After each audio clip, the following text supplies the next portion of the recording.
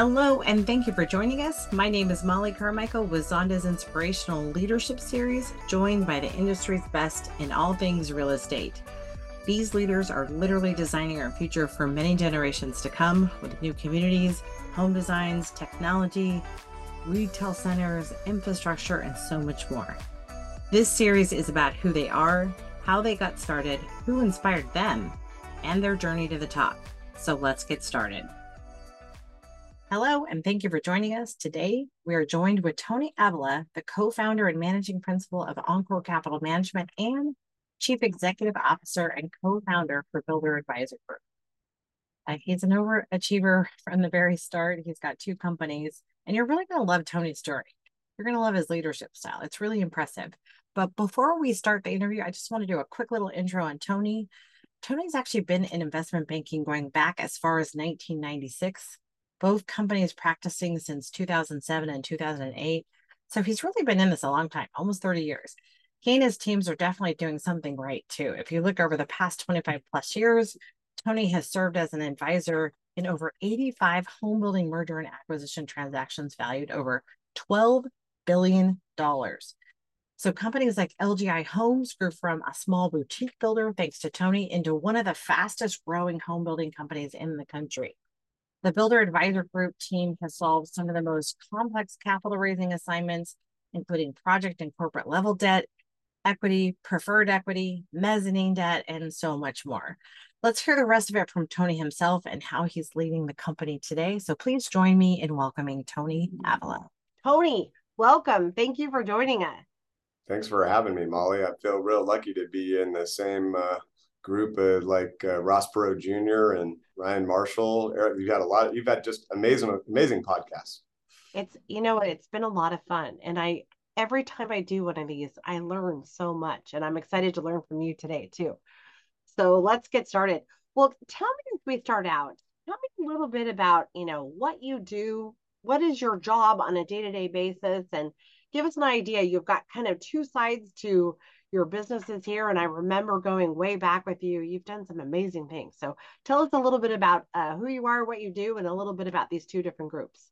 Sure. Well, we have Builder Advisor Group. I started in the industry back in 1996. And really, I started in real estate in 1981. I started working with my father, my grandfather, and my two uncles. We were investing in income-producing real estate, all in Northern California, apartments, hotels, office buildings. And so I'd always been involved in real estate. I started working in real estate investment banking at Montgomery Securities in San Francisco in 1996. And then my big focus there, everyone wanted to work in tech. And I didn't want to have any, if I touch some technology, it breaks. So I went as far away as possible. I said, I will do real estate. No one wanted to do real estate. No one wanted to cover the home builders. And I said, I will cover home builders. And I also got golf. So I was the golf and home building and real estate investment banker.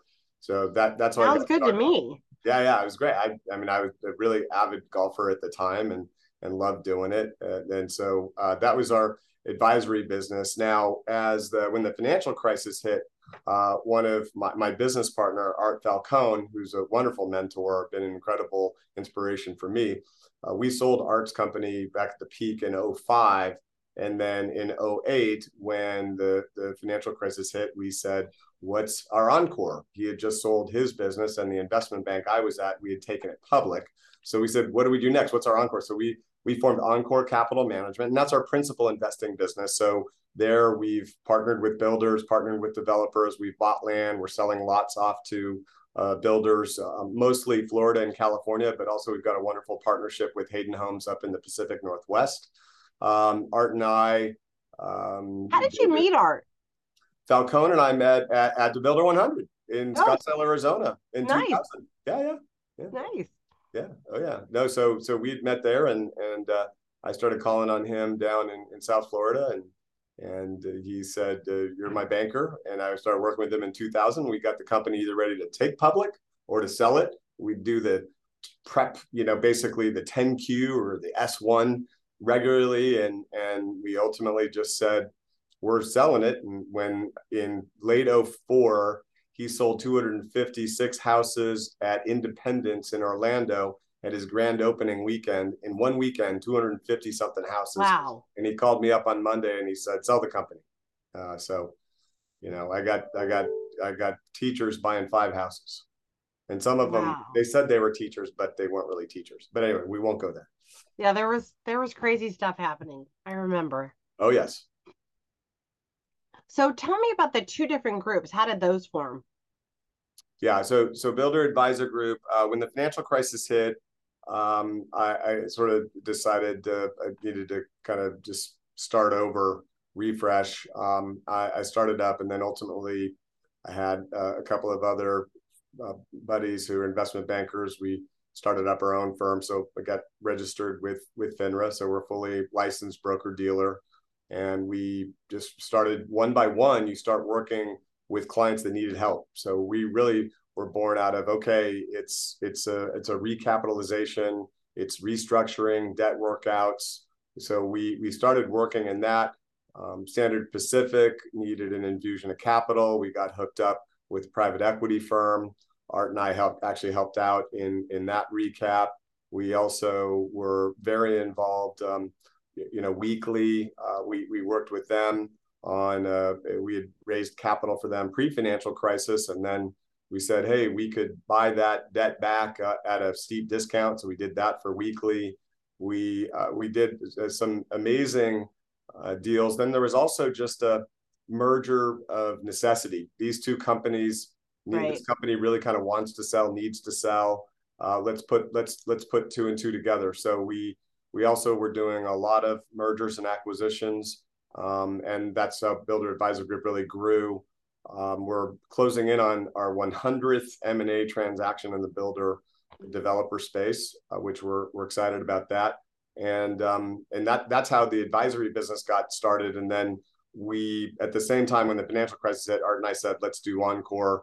So we started sitting down with both high net worth family offices, but then also ultimately some very significant insurance companies, pension funds, endowments, foundations, hedge funds that have backed us over the years. And we've done 5 funds. We've put about $2 billion in capital to work over that last decade. Wow. That's 12 years now. So it's like you hit it almost at the perfect time too. I mean, Yeah, timing been a good run. a big part of it too. That's crazy. Is Art still involved in the business? Very much so. Yes. Nice. Wonderful partner. Nice. Well, tell me, let's go back. I'd love to know kind of how you grew up, where you grew up, all that stuff. There was a lot there, but I always sort of go back to age 8. So who were you then, and what did you want to be when you were growing up, and tell us how you kind of fell into this business. At age 8, that's when I started work. Actually, I got my Social Security card at age 8. No way. I started. My father was a pharmacist. He had drugstores. So you had, of course, the pharmacy, and then you had a lot of retail out front, all kinds of things like an old Rexall drugstore. I started working at my father's pharmacy at age 8. He had several pharmacies that I'd work at, and Saturdays my grandfather would take me bowling, and then after bowling it would be straight to the pharmacy to work. And I would work several days. I'd work after school. I saw his work ethic, and he instilled that in me. And so that was my age 8. And then, of course, everybody would ask me, hey, do you want to be a pharmacist like your dad? And I said, no, I want to go into business, but I want to, strike out on my own. I don't want to be a pharmacist. And while I was in college, my father sold out of the pharmacy business. He didn't want to do that either. After 25 to 30 years almost of being a pharmacist, and he focused on real estate, which has been my passion too. Housing Americans, that's where when I started working, I really wanted to work in investment banking in the housing sector, and housing's our passion. People ask what's our Housing Americans. That's what we like to focus on. But that's, so he shifted as a pharmacist to then going into real estate. So he had already So he had his square job was pharmacy, and then he was also with my uncles and grandfather. They had always invested in apartments and other commercial real estate around. We grew up in Fremont, California, so investing in Northern California. I'm a native Californian. My great grandparents all came from Italy and Portugal. My as I probably tell you, this is my family tree on the Italian side, going back 700 years. So my Italian grandmother. So it goes back to what year, Tony? How far back does 1300s. 1300s. Wow. Yeah. Lucca, Italy. We have Lucca and Genovese in our roots on my mom's side, and my father's Portuguese. And but my so interesting, on the Portuguese side, my great grandfather had Spanish land that he had bought, maybe once removed. He bought 40 acres for 5 gold coins in 1885, and we have the deed. Wow. So, yeah, and that's 40 acres for 5 gold coins. Yeah, actually adjacent to where the what is today the Tesla plant in Fremont, California. And that land today is probably worth about $40 million, ironically. So from $1 million an acre. So new translation of coin. Yes. That's crazy. Yeah. Wow. Well, what a legacy. So everybody's been in real estate, so it's in your blood. Yes. Yeah, very much. Yeah. It's kind of funny because my dad does rental houses, and he actually has, my son just started working in our business at Builder Advisor Group and Encore Capital Management. But my son is managing the rental house. I skipped over me, and my son's managing him, and my dad is mentoring him to be a rental house manager. So it continues.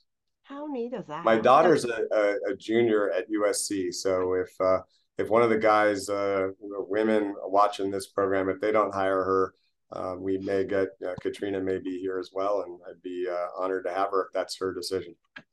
That's pretty neat. So as you went through high school and college, how did you decide to kind of go the direction you went? Is it really because your family was in it? I mean, how did you decide that's what you love? Yeah, so a lot of times people will kind of go away from what the family did, right? Right, and I kind of did in a way because I went into investment banking. Right. So that was definitely away from, but it ended up being in real estate and investment banking, which of course is somewhat connected to the family business. What happened was I went to Berkeley and ended up coming out of Berkeley working at Anderson Consulting, and ultimately I wanted to focus in financial services, which was a real passion. And so we worked at Capital Group down in Southern California, Capital Guardian, and American Funds. But then ultimately Montgomery Securities had hired us to implement some Salesforce automation. And I got the chance to work inside of Montgomery, did a good job, and they hired me to work in investment banking. And from there, that was my big entree in the investment banking world. I kind of went through the Accenture is what it's known as today. But it's a great way to learn about different companies when you're not sure where you want to end up. And Montgomery took a chance on me. I actually worked on the inside deal team to sell Montgomery to Nations Bank and then ultimately to Bank of America, which was a fascinating transaction. I learned a lot in that, and then focused on in real estate. Now Bank of America and Nations Bank combined, that they're the largest lender in real estate, largest lender to home builders, which created incredible. You had all these private builders that the bank was lending to, and they had no investment banker, no one to advise them on. Most builders have 100% of their net worth in their home building company, home building and land. And that's a bad diversification strategy. In fact, it's not a diversity, it's quite the opposite. So it'd be like putting everything you have in Bitcoin.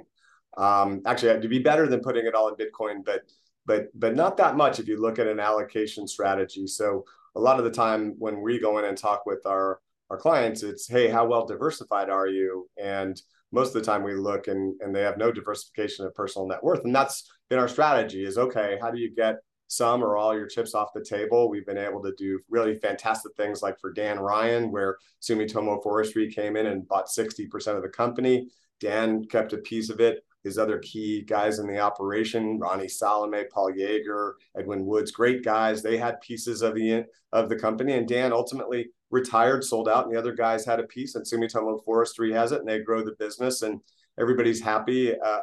And we've done that. We did that with Wade Journey, a lot of wonderful guys where maybe they don't want to get out entirely, but they definitely know that ultimately they'd like to have an exit strategy or at least an asset diversification strategy. And that's a real passion for me. I love, okay, we've set kind of you up for life, and we've done kind of the estate planning on how does this going to work. And we've gone the other way for guys. We've taken them public, Eric Leeper, who you had on, Patrick Zalewski and Dream Finders, Dale and Rob Francescan at Century Communities. It's been a real honor. There's been sort of 10 IPOs since the financial crisis, and we've had the honor to work with the top 3 performing IPOs since the financial crisis, LGI, Century, and Dream Finders, and been wonderful to work with them. And so that's another strategy, another diversification strategy. Tell me your toughest client or deal over the last several years. Great question. Really, the toughest one is you have somebody that's let's say they're selling, but they really don't want to, but they kind of have to for whatever reason. I worked on a few of those too. We have 3 rules in M&A on the sell side: more is better than less, sooner is better than later, and don't work with jerks. Those are great rules. Yeah, they're great rules, and they can apply to a lot of different things. When you're dealing with anger or resentment, it makes for very challenging. And so one of the things that I'm always refreshing on this, but the latest book that I'm going through is the PMA effect, the positive mental attitude. And of all people, just to keep me, we're very much a glass half full group here. That's how you get M&A deals done. That's how you get capital raising done. But ironically, the guy who works on my race bikes, he said, hey, you're in triathlon, you need to read about the PMA effect from this other guy who kind of, to get centered, did triathlon. I'm like, oh, I read it. And it's absolutely thinking through having that positive mental attitude and surrounding yourself with the positivity, staying positive, and being able to turn that person who may have a negative, but you're going to work with that person. You're going to work with them. How do you figure it? So that's the toughest deal. And I can think through it right now, was getting through and saying, and, the sons are saying, Dad, you got to do this. And which made it, even trickier. So it's balancing that. And then of course, managing your client who's angry with the buyer who just, hey, I just want to close the deal here. And how do you make it happen?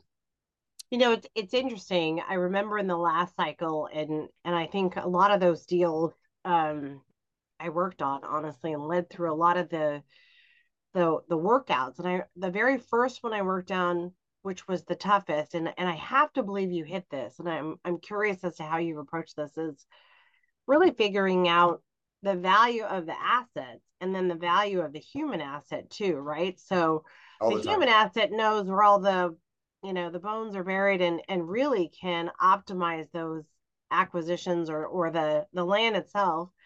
But there's a value to sort of the company know-how and all those parts and pieces, as well as the assets themselves. I mean, how do you kind of work through that? And honestly, I was very proud to be part of, one of those very big workouts.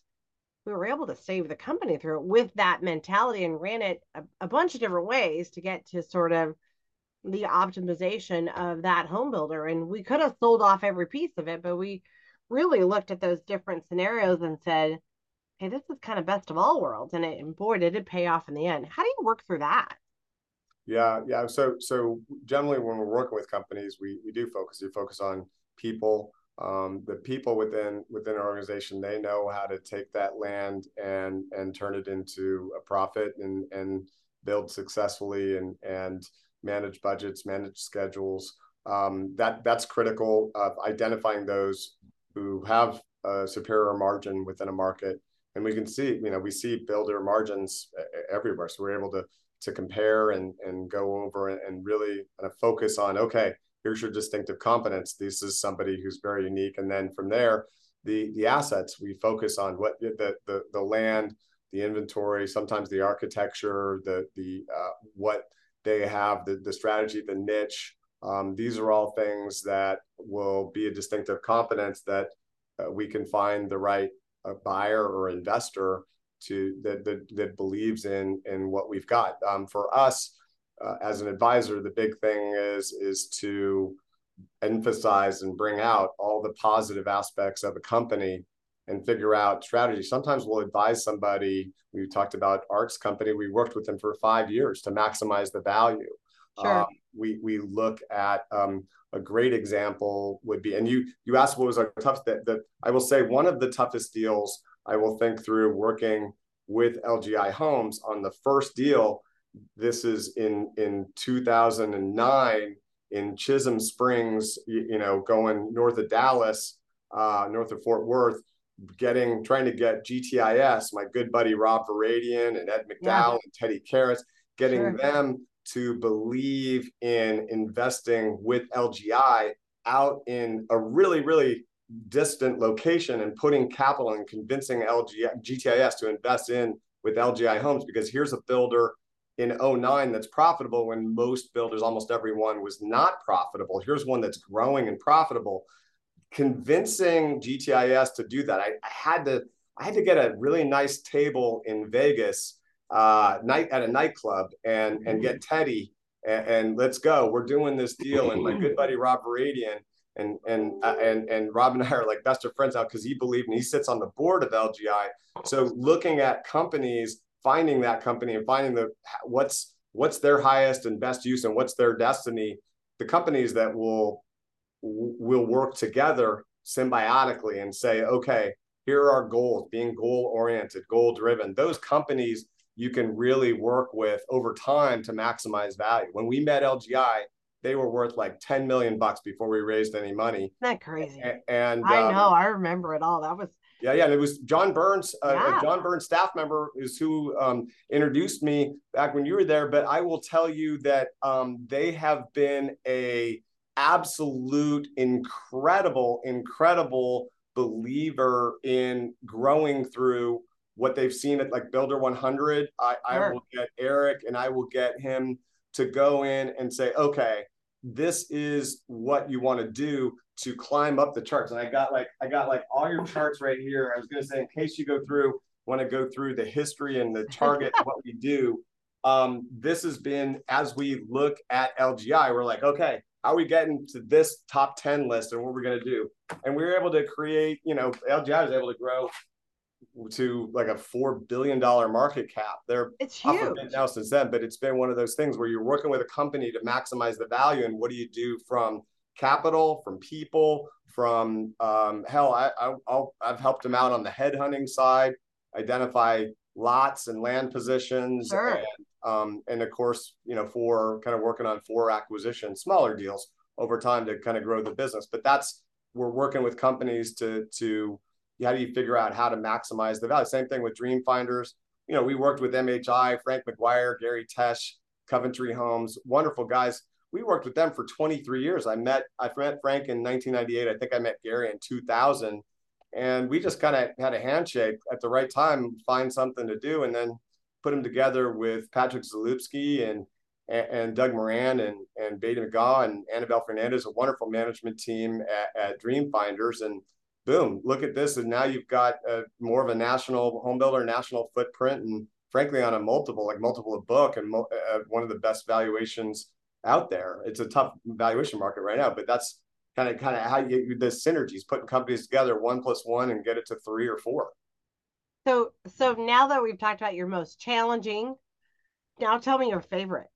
I mean, I was so honored to work with Chesmar and Sekisui. I mean, that really, you were talking about, I think one of the companies that you advised and worked with, you see this international investment group, and you see that America being the greatest economy in the world, the greatest, democracy in the world. And you see these wonderful international investors from Japan or Asia or Canada coming in and saying, hey, I want to invest capital here. So being able to say, okay, let's create that national footprint. So working Chesmar and Sekisui, there were several, really just what I like to call enterprise transforming transactions. Certainly working on Art Falcone's deal getting that deal done at what that's Sure. the That's largest the private. start. Yeah, the largest, that kind of got us to, but selling Art's company for 1.6 billion, that was the largest private builder sale ever. So that was, so you have all these deals that you sit there and go, wow, that was, and then that got Art and I able to, we're capitalized for the future and have a great partnership on investing in the sector. I mentioned a few other, but we just had, it's a long list of favorites for a lot of different reasons. Working with guys like Wade Journey, if you think about what we did with Wade, it's one of those fun things where you sell half the company, and then Wade basically within 2 years almost triples the value of the company, and then he sold the other half. But then if you look at what Dale and Rob Francescan have done from Wade Journey to Century Complete, and they've just transformed Century amazingly with that as a significant part of the value driver there. So it's been a lot of fun working on the advisory side. I think on the investing side, every time we build a community, you're housing Americans. We're developing apartments, and you see that certificate of occupancy and you see the move-ins. I was just at one of our properties today, and it's just so exciting to see, hey, we built this. We're housing Americans. So on the investing side, and even on the advisory side too, but it's so exciting every time you sit here and go, wow, we are accomplishing the American dream. A lot of times we're getting, pride of home ownership. We're doing a deal here in Northern California where it was tumbleweeds. Another builder had wanted to put in McMansions there, and the financial crisis hit, and it sat there for a decade. And we took it over and brought in LGI. We're bringing in DR Horton and a regional builder, DeNova Homes. We're all excited because we've now, out of something that was tumbleweeds, and literally the model homes that were built in 2007 were torn down in 2012. There was $5 million in model homes, 13 model homes. A whole model complex got built and then got torn down, got condemned 5 years later. And then we came in 2016, and today it's housing 1,000. It's 1,000 houses. There's probably 2,000, 2,500 people that. So that is just, what an incredible accomplishment for our team. So when you're starting out with a new client and they're listening to something like our discussion here, Tony, is there any sort of minimum they have to have for you to help them out? I mean, how does that work? So yeah, generally when we're working on an advisory deal, we the minimum size of transactions that we're working on are, sort of 25 million if it's a capital raise. On our investing side, when somebody needs capital, we're a minimum deal size is 10 million. So if somebody wants to borrow money from us, it's a minimum deal size of about 10 million bucks. Okay. And then is there any sort of criteria that you look for that you say, we'll never do a deal with fill in the blank? Or we always look for deals, fill in the blank. Yeah. Well, definitely we, go back to our rules of more is better than less, sooner is better than later, and don't work with jerks. And then, me too, by the way. Yeah. You're definitely you're going to look at the project margin. You're going to look at, when you go into a deal, how do you get out of a deal? That's my father taught that to me. That's an important aspect of anything, any partnership or any investment. And so that's a first thing is, okay, what's the strategy? How's this going to work? What begin with the end in mind, go back to the what you learn from the 7 habits of highly effective people, and always sharpen the saw. So that's something that we all have to remember. So getting back to that, now, is your dad in the business at all today? No. My dad is his birthday is today. Happy birthday, Dad! He's 84 years old today, and he's mentoring to my son, I think, on managing rental houses and enjoying the fruits of his labors. That's pretty awesome. Well, I understand too, if I'm not mistaken, you're sort of a family of champions, but you particularly, I think, have led some championships too, correct? Yeah, one of the things is a good work-life balance, and we have for our business here, we have a personal trainer for anyone who wants to take that on, and it's a triathlon coach. So and his wife is a nutritionist. Wow. So if somebody needs nutrition within the organization, nutrition advice, or you want to focus on swimming or biking or running or just general fitness, core, all those things, that's we have a really strong tri coach. I said in 2013, I met my now wife, and she had done, she had colitis, and she had actually had her colon removed and had surgeries. She had almost died. And then she came back and had done marathons. And I was the heaviest I had ever been, 25 pounds heavier than I am today. And I said, if she can do a marathon, I'm going to do a marathon. She's very inspiring. So I did a marathon and then said, I want to do something different. I want to mix it up. So I'm going to do the Escape from Alcatraz. So my first triathlon is like, jump in the bay and then swim 2 miles to the shore. And then no way, bike the hills of San Francisco and then go run on the beach, run in sand and run up these hills and all that. So I did it. And I'm going to do the hardest triathlon out there. And let's just start there. Yeah. So this is the definitely the hardest one in San Francisco. I crashed my bike about 4 miles. And so I was bleeding. I have a photo on the wall of me bleeding hands, arms, and legs. And I finished the bike with a flat tire. The last 4 miles I rode bleeding with a flat tire, and then I ran 8 miles bleeding. And a lot of people are like, "Are you okay?" Because I was kind of dripping blood, and I'm like, "Yeah." The sharks though were pretty rough today, weren't they? So I just kept that positive mental attitude. A lot of sharks in Northern California. A lot of sharks in the bay, and so I went across the finish line, and they're like, "You want to go to the Medtown?" I'm like, "Hell no, I want a beer." So my dad, who's a pharmacist, is getting the merthiolate out. And, so I did that, and I said, "Damn, that was so fun. I want to do this again." And then I worked my way up. I said, "I'm going to do a half Ironman," and then in the next year, and then I do New Year's resolutions, half Ironman. Then the next year, I'm going to do a full Ironman. And then I went to the emergency room after my full Ironman because I didn't have enough sodium in me. Oh, you're kidding! That was so much fun. I want to qualify for the World Championship. So my second Ironman, I qualify. I won. I did the executive challenge. I compete against all the CEOs. I won. So I went to the World Championship in Kona and did that. Nice. And my dad and I, we have rental houses, and so we went and stayed at our house in Kona. And my dad got to put the lay on me going across the finish line. So yeah, I'm still doing triathlons now. Doing half Ironman.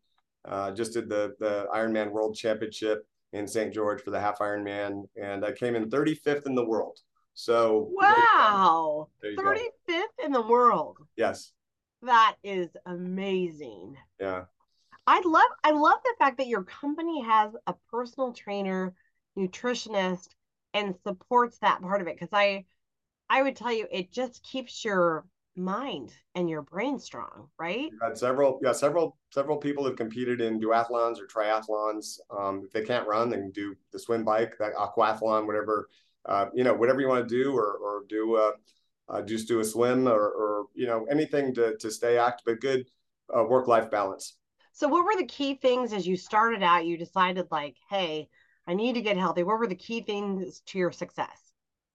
I love this. This is probably my favorite part. No, definitely. So first of all, find someone you love.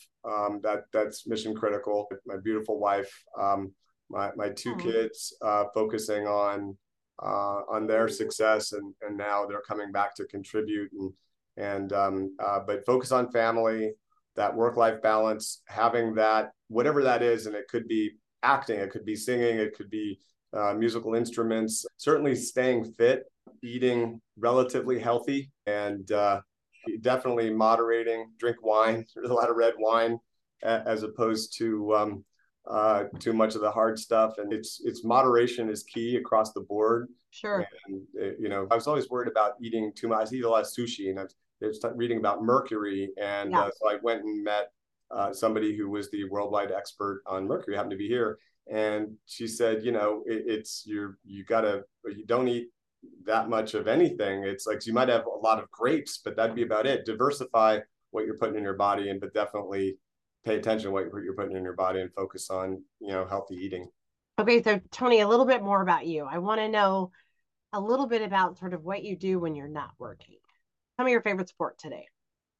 Well, I really love triathlon, but I enjoy watching my daughter play soccer. I enjoy watching my son play baseball. So watching your kids' sports is one of the most special things. Being able to coach your kids is even more amazing, which I had the opportunity to coach both my son and my daughter. Not anymore, but that was the most passionate thing. The pictures of the kids in their on their sports teams, softball, baseball, soccer, are all up on the wall here. Coached them in basketball even a little bit, but coaching when you're watching a sport is, I like being interactive. I can't stand sitting there and watching golf. But participating, and of course in triathlon, you're doing all kinds of different things. Running the Boston Marathon, running the greatest marathon of all is the New York Marathon. So running the New York Marathon was that's definitely, it was incredible. I also love your advice on coaching your kids and watching your kids play sports. Anybody listening to this, if you were not making time for that, it's just probably the most exciting, interesting, important part of my life. It's probably David looking Weekley, back, shout out times to I enjoyed the most. shout out to Tom Lewis and David Weekley. I did the merger of their two companies. I got David really into Phoenix, but both of them were involved with the Positive Coaching Alliance, and so they neat. be on the board of the Positive Coaching Alliance. Super neat. Okay, so favorite pastime. Favorite pastime. Well, it's weird because having just spent a couple things. I'm going to go play golf with my son in Scotland. I was able to go play with my mother before she passed away. I played with my dad twice in Scotland. So certainly, I'm going to give a shout out for golf. I'm a member at the Olympic Club. I worked with Clint Eastwood and Arnold Palmer and Peter Ueberroth to bring Pebble Beach back into American hands. Golf is, or life is a metaphor for golf, or golf is a metaphor for life. Any fun Clint Eastwood stories? Clint is just he's unassuming, down to earth. He came to the closing dinner, and of course, you were allowed to bring your spouses. So, many women, and there's just a line of, let me take a picture, let me talk to you. But if I've seen him in Sun Valley, Idaho, skiing, just walking downtown. Hey, Clint, how you doing? Hey, what's happening? And nice. Same thing in Carmel, or if you're at the Hog's Breath, or there is just, he's puts his pants on like you and I do, and incredible American. It sounds like a great man. Yeah, very involved, certainly. Where's your favorite place to vacation, speaking of which? Well, we have several, but we really love St. Bart's. We did our honeymoon there. What an incredible experience. And then for those who, you can YouTube it, do the flight into St. Bart's. It's really fascinating. But then Stone Harbor, New Jersey, and then the Big Island, Hawaii. Why Stone Harbor, New Jersey? So Alyssa, my wife, is Pennsylvania, and the Pennsylvanians all go to the. So giving a shout out to Marty Connor from Toll, my near neighbor, and on 7 Mile Island, Avalon and Stone Harbor. So it's a really special place. Nice. What would you say, as you sort of built your career, top sort of tools or keys to your success? Well, surround yourself with good people. Working with Art, I mentioned him, John Chisty, our great CFO. We have a West Coast managing director, a guy by the name of Glenn Martin, who's absolutely incredible, wonderful gentleman, and a dear friend. But just strong people within the organization. That's super critical. And so surround yourself with good people that have different skill sets, the right level of expertise, good work-life balance, that PMA effect, that positive mental attitude. Work with smart people in the industry like Zonda. We use great people like Tim Sullivan, and this isn't lip service. And so we definitely have had a very successful relationship working together. And so it takes a village it takes a village to build a village. So working with the best consultants, the best people in the industry that all have that positive mental attitude, the best communities too, pro development. Sure, no, absolutely. Heroes and mentors. Who are your heroes kind of growing up, and who are they today? Well, my parents. My mother was an incredible force to make sure that I kept mostly on the straight and narrow. So you did go to Berkeley, though. I mean, yeah, I was my brother and sister kept going. St. Mary's, Santa Clara. They went like 16 years of Catholic education, and I me went. too. I was the oldest and went with the heathens at Cal. So Nice. and then yeah. So my mom she worked for the Sisters of the Holy Family. She worked in foundation. I sat on the Sisters of the Holy Family advisory board for 20 plus years, 20 years after she passed away, just about but she's big at giving back. We have also Giving Back Society. So we have it's a scholarship in her memory that gets money to disadvantaged kids that want to go on to college. And so we do that. Great, so giving back. But mom was, she was there, and that party, that event planner, that ability to organize events and things like that. And then of course my dad teaching me a lot, especially around business, working in the pharmacy, working in the retail. That strong work ethic is instilled in me. And so that was important. Partnering with, like I said, guys like Art, a lot of wonderful guys in this industry that I've worked with over the years and learned from. God rest his soul, Larry Johnson. What an incredible force and an incredible man. And just one of those good friends. And so I think about, people like that. And then we've had good capital partners over the years too, some of which I've mentioned here, and that have also had a very positive influence. They've instilled they've believed in me. So that's been a vote of confidence, which is, you need to have confidence in business to be successful too. So you were raised pretty much by, I think our moms might know each other in heaven for sure. My mom was a saint too, very involved, very much like your mom. So you were raised kind of by a saint who was super involved in compassionate, acts and helping people constantly. You had a father who was extremely successful in almost everything he touched, it sounds like, including his kids for that matter. And then super active, like stay fit, and all of that stuff gives you kind of mental clarity and keeps you focused and things like that. And then you surrounded yourself with just brilliant people. I mean, that sounds like a great recipe to success for me, for sure. That's it. Yeah, exactly. Did I miss anything? No, I think those are there's it's a lifetime, but you got a limited time on your podcast. Well, and it seems like you have kids that are going to be equally successful. Well, that's I'm very blessed. It's a great team. It's not just my kids, but I think about the young people in our organization. My goal is for them it's not just it's the guys who are running the organization, running the company. For me, I'm just handing the reins over, and they can take the reins as much as they like over time. And our company is a C corporation. It's meant to live forever, and our people within the organization share in the profits from our projects that we work on. And I think about even I had my good friend Hector Calderon, who worked with me. He and I worked we worked together for 19 years. Wow. So his letter, you can't really see it, but I have his letter right there where he said, "Hey, look, I've got the opportunity to go be the chief investment officer for John Pritzker, which is one of the Hyatt family members. He's running billions of dollars as the chief investment officer for John Pritzker." So, if we grow someone and they get an incredible proposal like that, I mean, I was sitting in this chair, he was sitting there, Martin Luther King Day last year. He said, "Look, this is the opportunity I've got." And we were both crying. I'm like, "You got to take the deal." And that's incredible. And we're still partners to this day, but you're growing up your people, and they'll either grow within our organization or they will find their best destiny somewhere beyond here, where we've built a great foundation for them to grow and further their careers.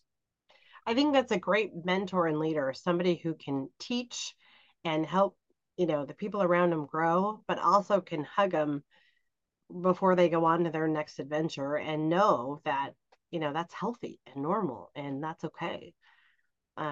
That's probably the hardest part, I think, as a parent too, right? We mentor our kids to make a difference, and then as they leave, but if you did it right, they're going to keep coming back, right? That's the hope. That's the hope for sure. Well, where do you think the future is going to go, Tony? Any big advice for the future? Well, I mean, we're in a cyclical business, so trees don't grow to the sky, and you have to be able to peer around corners and be prepared. It's the Boy Scout motto. Expect the unexpected. Hope for the best, prepare for the worst. But work with it's the right capital stack on a lot of things when you're working on something. It's prudent capital.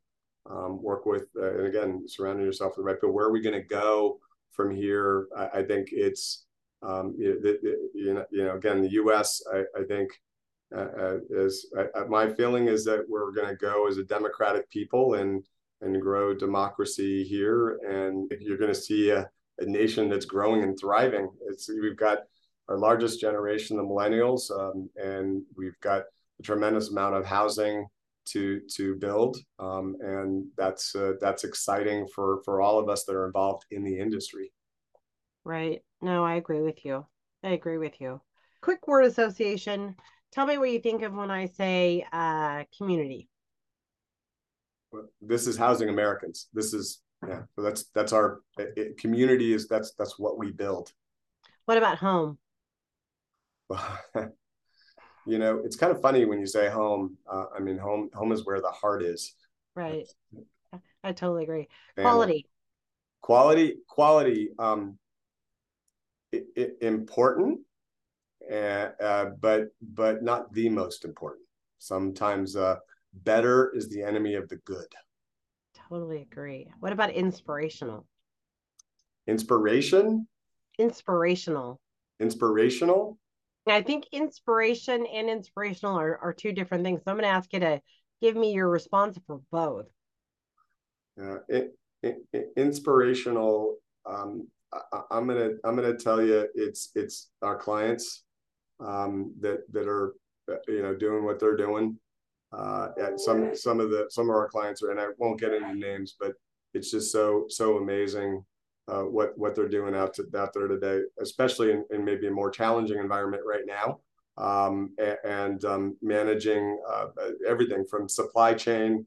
So inspirational are home builders today. It's not lip service. Than others, I work tirelessly for them, but inspirational is, I think, about in home builders. And then for me, inspiration is our people.